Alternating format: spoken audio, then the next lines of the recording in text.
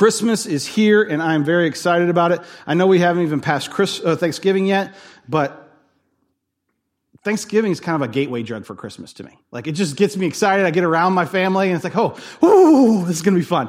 You get the nephews, you got the kids around, I'm all excited. So, what I want to do for you today is help you and give you tools in which to talk to people about Jesus and to share your faith. This is what I want to do. So if that means that you're looking for ways to share your faith and talk about Jesus to your coworkers, this is a good season for that because, Christmas is kind of about Jesus.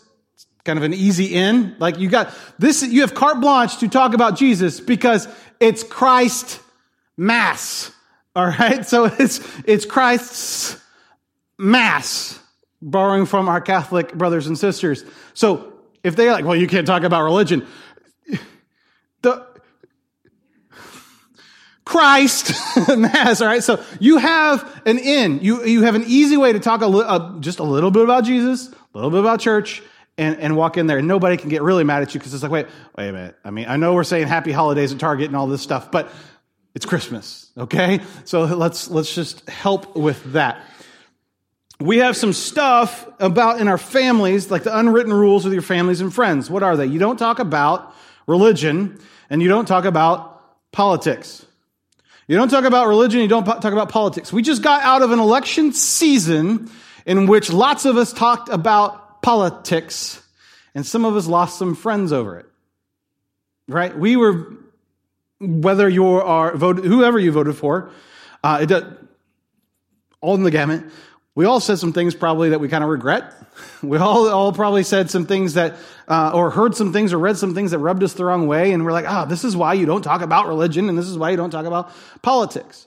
And so often when we talk about religion, it gets, in Christianity, it gets lumped in with that same venom that was associated with Trump and Clinton, right? That same idea of, you don't talk about that. I feel grimy. I feel dirty on this.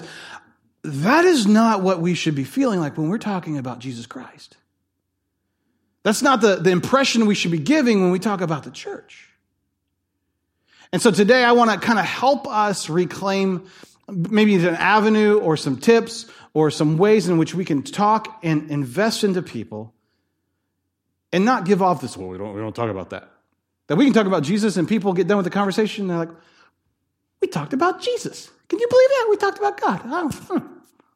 And so that's kind of how I'm hoping to help you today, because we're all in different circumstances, whether it's around the Thanksgiving dinner table and that nephew who really, really, really needs to get his life back on track, whether it's a cousin who you want to speak life into their marriage, whether it's a sister who's struggling with who she is and what her identity is. Whatever that looks like for you, Thanksgiving's coming, right?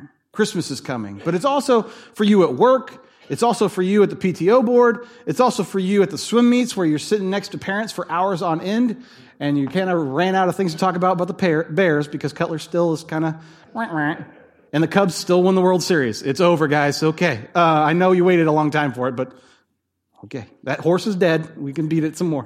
But Cardinal fan over here is giving me a big smile. But you run out of things to say, but something that you can always talk about. You can always speak life into people. And so here we go today. What are the reasons that we have hesitations about talking about Jesus? The first is this. We are afraid. We are afraid about talking about Jesus. We are afraid, if we're honest with ourselves. We're scared to death of it. What are they going to think of us? Am I going to lose a friendship? Am I going to get in a fight? We're afraid of it.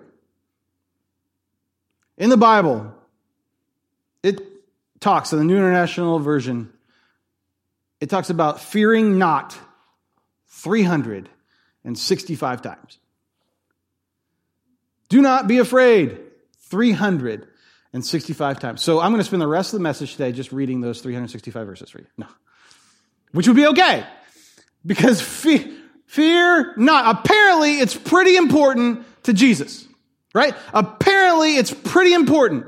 Fear not is in there more than almost any other concept in the Scripture. A couple that beat it.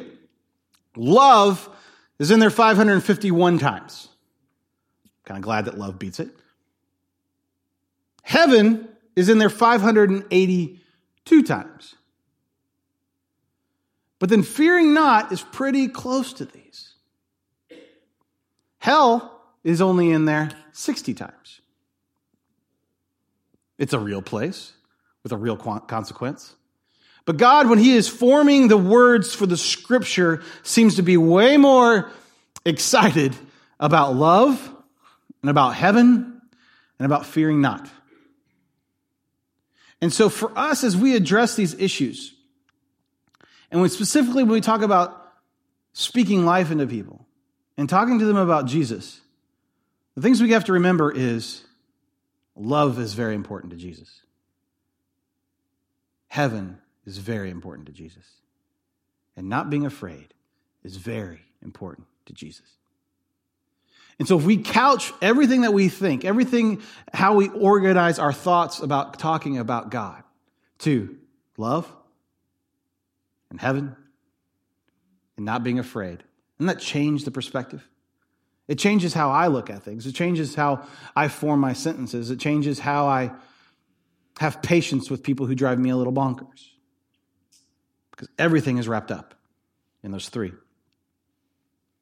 When I was writing this message this week, this thought popped in my head and really kind of cemented everything that I was trying to say. Only when our love outweighs our fear will we affect the community around us. Only when our love outweighs our fear will we affect the community around us. And for some of us, we are afraid of a lot of things. We're afraid of how people will perceive us or judge us or think about us. But all those come on the back burner when our love drives us. I find this in the great commandments and in the Great Commission. Matthew 22:36-40 says this. Teacher, meaning they're yelling at Jesus. Jesus, which is the greatest commandment in the law? And Jesus replies, love the Lord your God with all your heart, with all your soul, and with all your mind. This is the first and greatest commandment. And the second is like it. Love your neighbor as yourself. All the law and the prophets hang on these two commandments. So basically they're asking the question, how are we supposed to live our lives? And he responds with, love God with everything. And before they can interject, and before they can argue, and before they can say, and give excuses, he says, the second is this. Love your neighbor as yourself.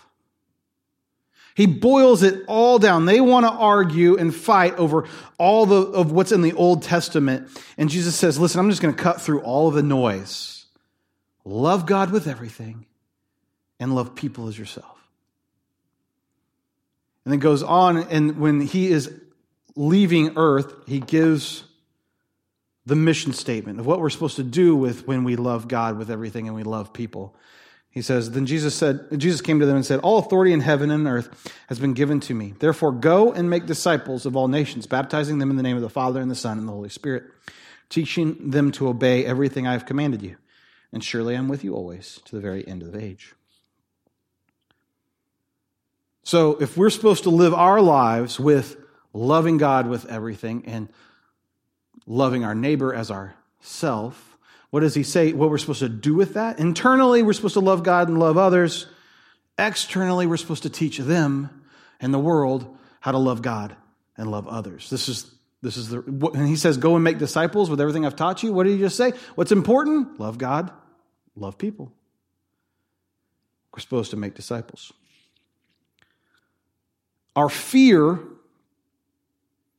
and the lies that are being told to us. Last week we talked about the devil and his tools and to derail us. And most of them are lies. He deceives us into believing things about ourselves or about our actions that are just not true.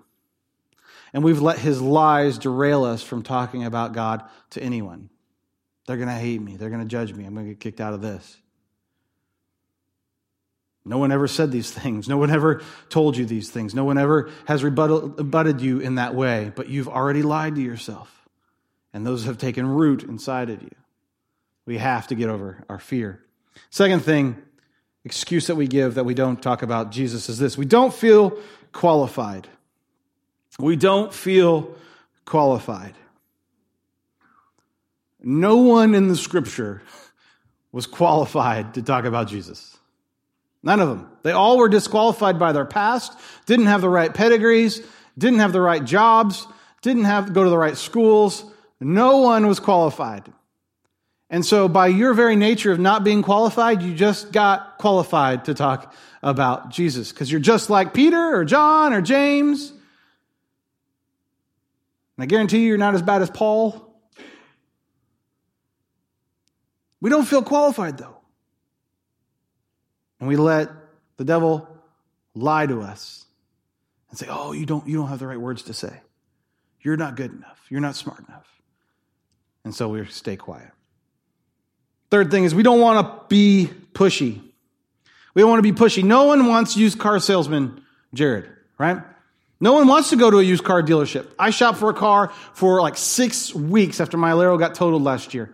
And I did it all online. It was fantastic because I could do it online. I didn't have to walk onto car dealerships in February in Chicago, which is a good thing, right? That's no fun for anybody. Walk out there and then you're accosted by people and you're like, I don't trust you because I know what you want from me. You want me to buy whatever. And stay away. And I feel like sometimes that's how we feel or are perceived as the church. So we don't want to be pushy.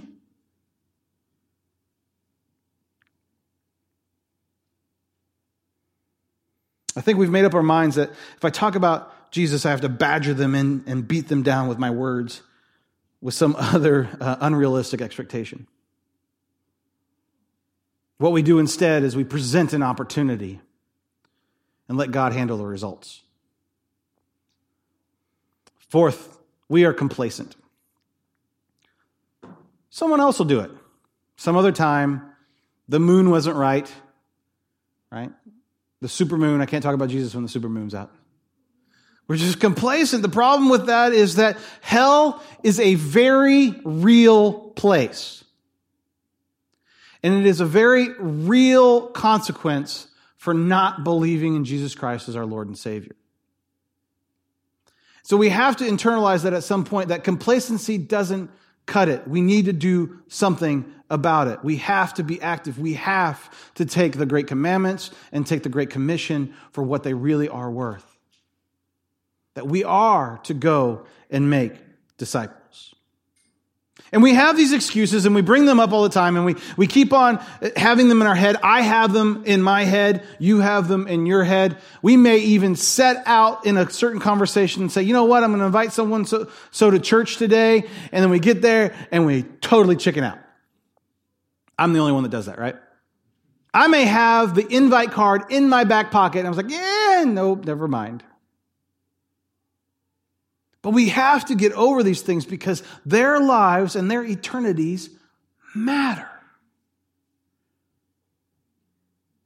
So how do we talk about Jesus? How do we do it and not be creepy?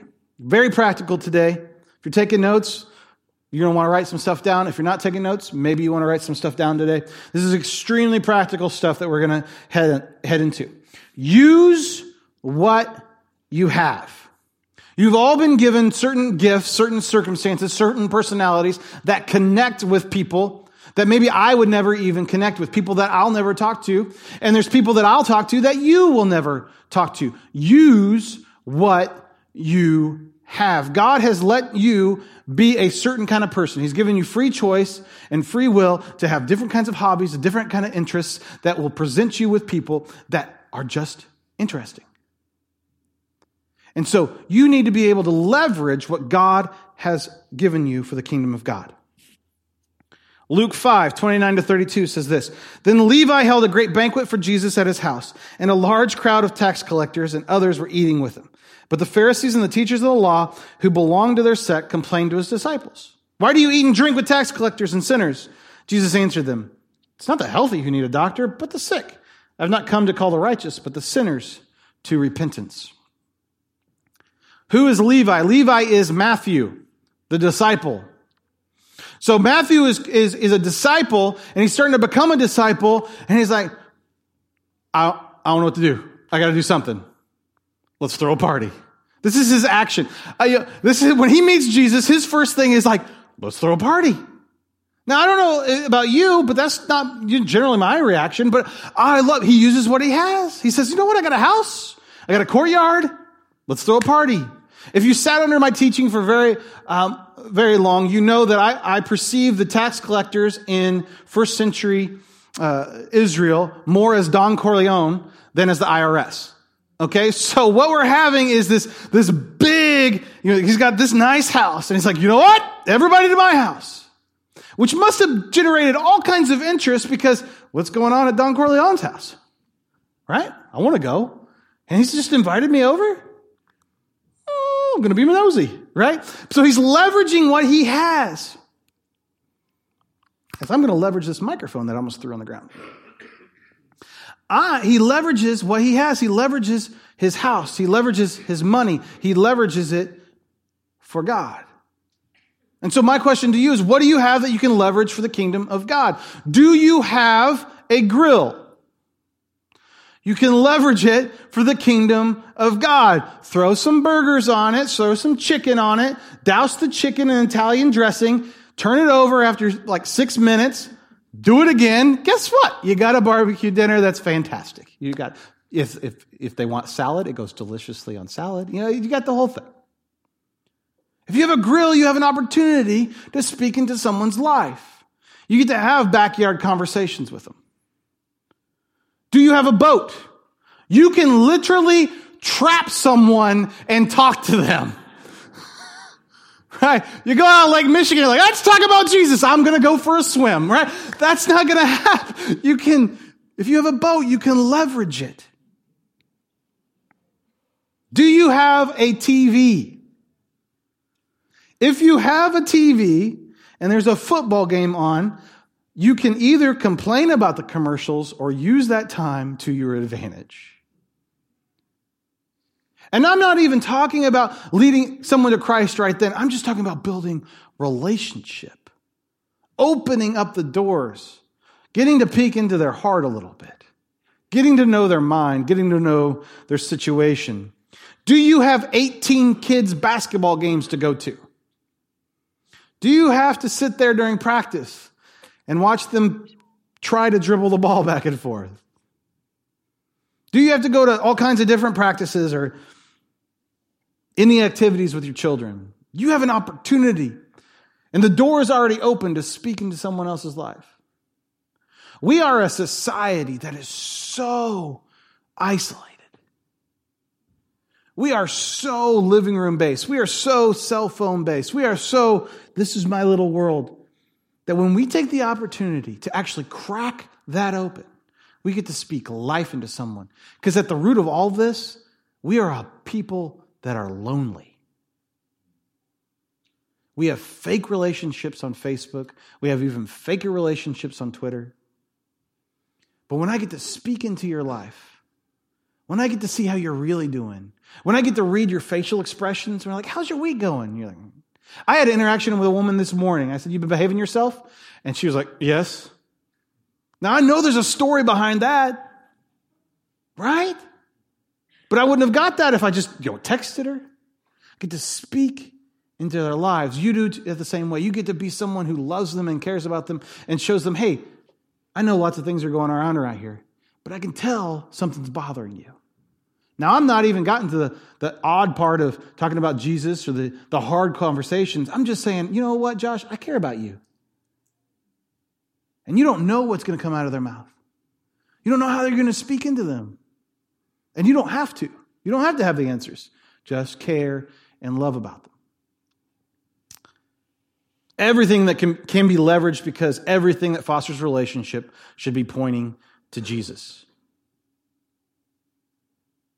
Second practical point is this. Tell your story. Everyone has a story. Tell your story. John 9, verse 28 says this. Whether he's a sinner or not, I do not know. One thing I do know, I was blind, but now I see. I love this story. This guy is blind his whole life. And he's getting accosted for being healed on the Sabbath. And he's like, whoa. I don't know about the dude that healed me. I don't have his biography. I don't have a works cited page, but I know this. I was blind, and now I can see you jokers. So you can yell at me all you want, but I can see you, so I don't care. And I love his attitude. I love the way in which he's conducting himself, because he's like, whoa. You're more concerned that I was healed on Saturday than I can see. He doesn't have the answers, and I love that. Because you know what? I have a master's in Bible, right? I still don't have all the answers. But I can be honest enough to say, you know what? I know a Jesus who loves and cares about me, who has redeemed me. And I once was this, and now I am this. So if I'm the one that's supposed to have all the answers, and I still have to say, I once was this, and now I'm this, you can do the same. You talk to someone, the conversation comes up. They talk about how rough their marriage is going, how they're struggling with depression, how they feel lost at work, how they feel like they can't connect with their kids. That only comes out of relationship, right? That only comes out of backyard conversations. That only comes out of halftime shows being muted and conversations happening. That only comes after 18 swim meets and you ran out of other things to talk about. But you can step into their life after the relationship is built. And you look at them and you say, you know what? I've struggled with a rough marriage. And I once was this, and now I'm this. I once was an alcoholic, but now I'm not. Because Jesus changed my life. My marriage was on the rocks, and as we work through it with God's help, it's better now. There's still issues. I'm still imperfect, but we're working on it. My kids still act a fool, but God is helping me and get through this. I once was this, and now I'm this. You don't have to have all the answers. You just have to be willing to say, this is who I am. This is who I was. This is who I'm going to be. You may not be there yet, and that's perfectly honest. Right? Because one of the things, they're going to think I'm a goody two-shoes. You think you got... This is where I'm striving for. This is what I'm hoping for. This is where I'm going. Tell your story. Before you even do that, you need to pray about it. Pray about opportunities to talk about your story. Pray that their ears would be open. Pray that their hearts would be open to listening to you. It's a simple prayer.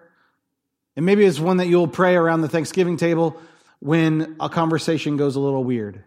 It's to yourself, and it just goes like this. Jesus, please guide my words. Second thing is, everything is in love. Everything is in love. When you're talking to somebody like this, everything is in love. When you start to feel yourself getting rage inside you, that's not from Jesus. When you want to just be right and you want to hit them with the conversation hammer, that's not from Jesus. Everything is in love. It's this: I care about you, I care about you right now, and I care about your future. Tell your story honestly. Honestly. You don't have to make anything up. Just tell your story honestly. Tell them about your hope. Tell them about your hope. I get to go to heaven. I get to feel safe. I'm not worried about death. And that is something that money can't buy.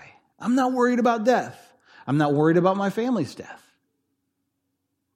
You know what the peace and the assurance is? That if my dad passed getting gallbladder surgery this week, that's okay.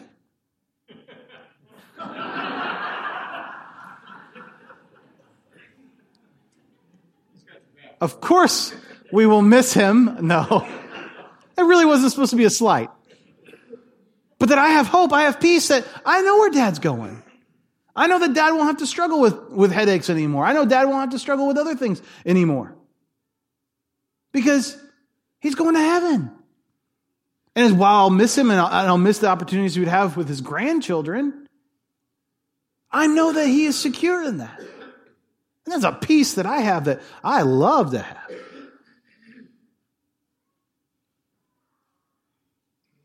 I will get to experience perfect love, perfect peace, perfect acceptance, and perfect joy. I have a hope that our community and our nation does not have. Tell them about your hope. And finally, you ask them if they'd like to know this Jesus too. Do you want to know this Jesus too? I once was this, and now I'm this. Would you like to be on this journey as well? Ask them. You have to actually ask them. You tell the story, and then you ask them if they would know ask them if they would like to know Jesus. And some of me just even saying that point, you got nervous inside. And I want you to think about that nervousness. Where does that come from? Is that out of the fear? Is that the lies you've been told that you're not good enough? That you're not qualified enough? That you're not equipped enough? You need to pray against that and pray through that. And finally, use the church. This is what we're here for. We're here to equip you to be disciples of Jesus Christ. Well, use us. We're here. We orient everything we do on a Sunday morning so that you would feel that you could invite your friends and your family to church. It's why we do what we do. We do other things throughout the week and throughout the year to develop people into fully devoted followers of Christ. But on Sunday morning, we gear everything so that you would feel that you could trust us with the people you most care about. Use the church. Invite people to church. I'm going to give you 3 very easy ways to know if this person's ready to be invited to church. Are you ready? They all have to do with not statements. Things are not going well. Things are not going well. If you're having a conversation with somebody and they say things are not going well, they basically just said, Jeff, will you please invite me to church? That is what is happening because things are not going well. Well, you know what? Things have not been going well in my life.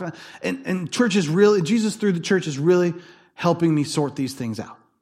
And I don't want to talk about that. I'm telling you, man, come on to church. Things are not going well in my family, in my work, in my life. Things are not going well. You know what? Come to church. I was not prepared for how hard marriage was going to be. Come on. I was not prepared for blank. They basically just asked you to invite them to church.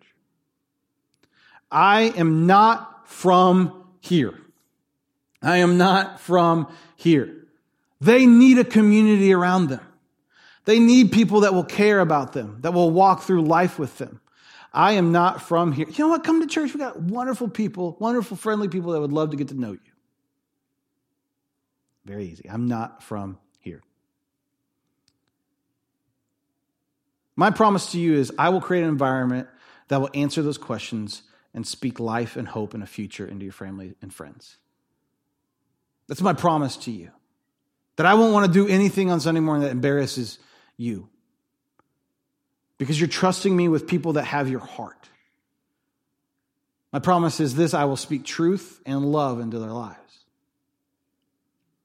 And that we will do that from this stage and with every opportunity that we get to speak love and truth of Jesus Christ died on the cross for them at every opportunity that we get.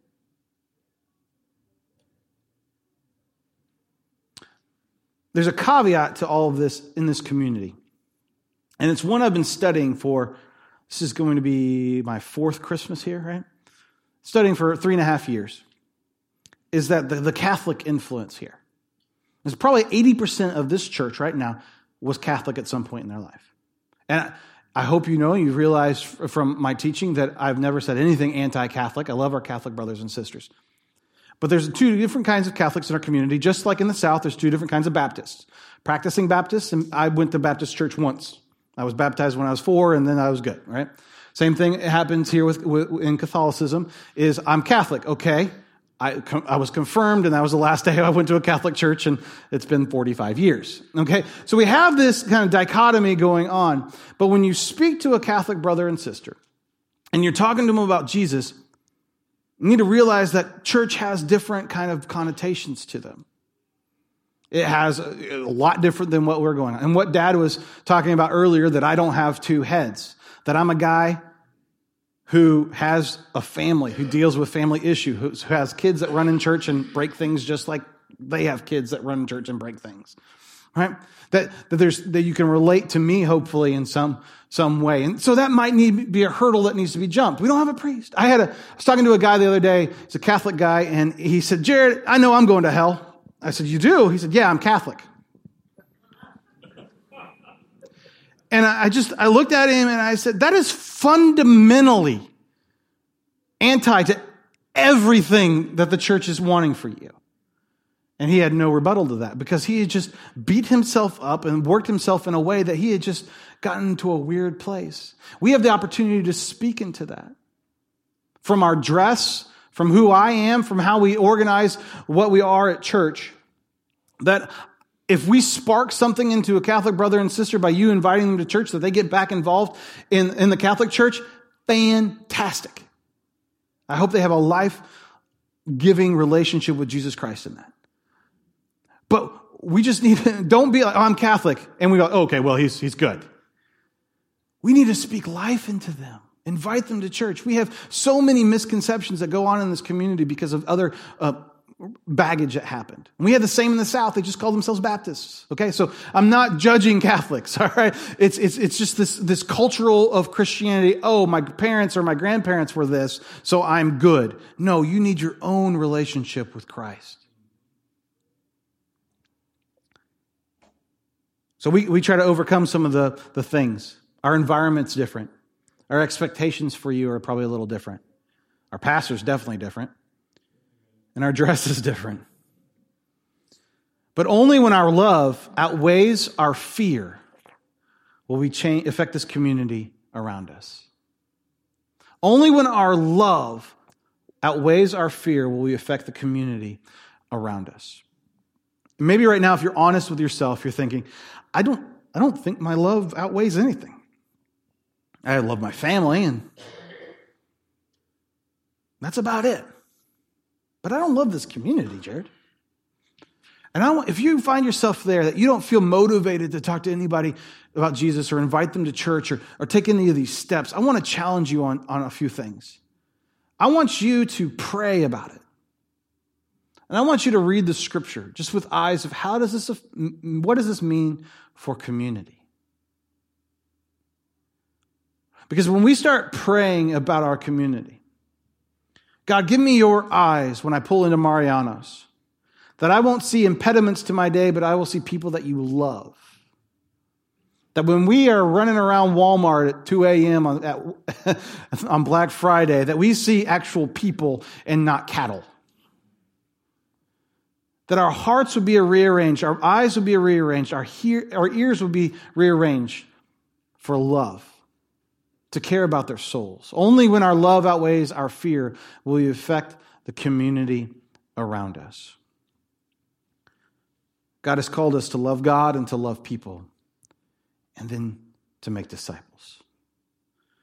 This is what's expected of us, how we're supposed to arrange our lives. If we wonder what we're supposed to be doing in life, what's our mission, what job should I take? Does it allow you to love God and love people and make disciples? Because that's what you're supposed to do. Folks, this is important stuff. It's very practical stuff. It's how we need to take the next steps in our life and our faith. Because for far too long, we have relegated anyone who talks about Jesus as the creepy guy we want to shove in the corner. We can't let ourselves be characterized. We can't let Westboro Baptist Church be the only church that people ever hear about on the news. Our love has to outweigh our fear. We have to be active. We have to be intentional with the people around us, with our family, with our friends, with our neighbors. Jesus loves them and died on the cross for them just as he did for you. Only when our love outweighs our fear will we affect the community around us. Let's pray. God, thank you so much for today. Thank you for this moment. Thank you for this time. God, we ask you to bless us. We ask you to guide us. Lord, I ask you for intentional faith. I ask you for your eyes. I ask you for your courage. I ask you for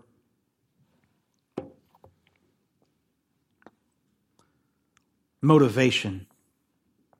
I ask you for intentionality.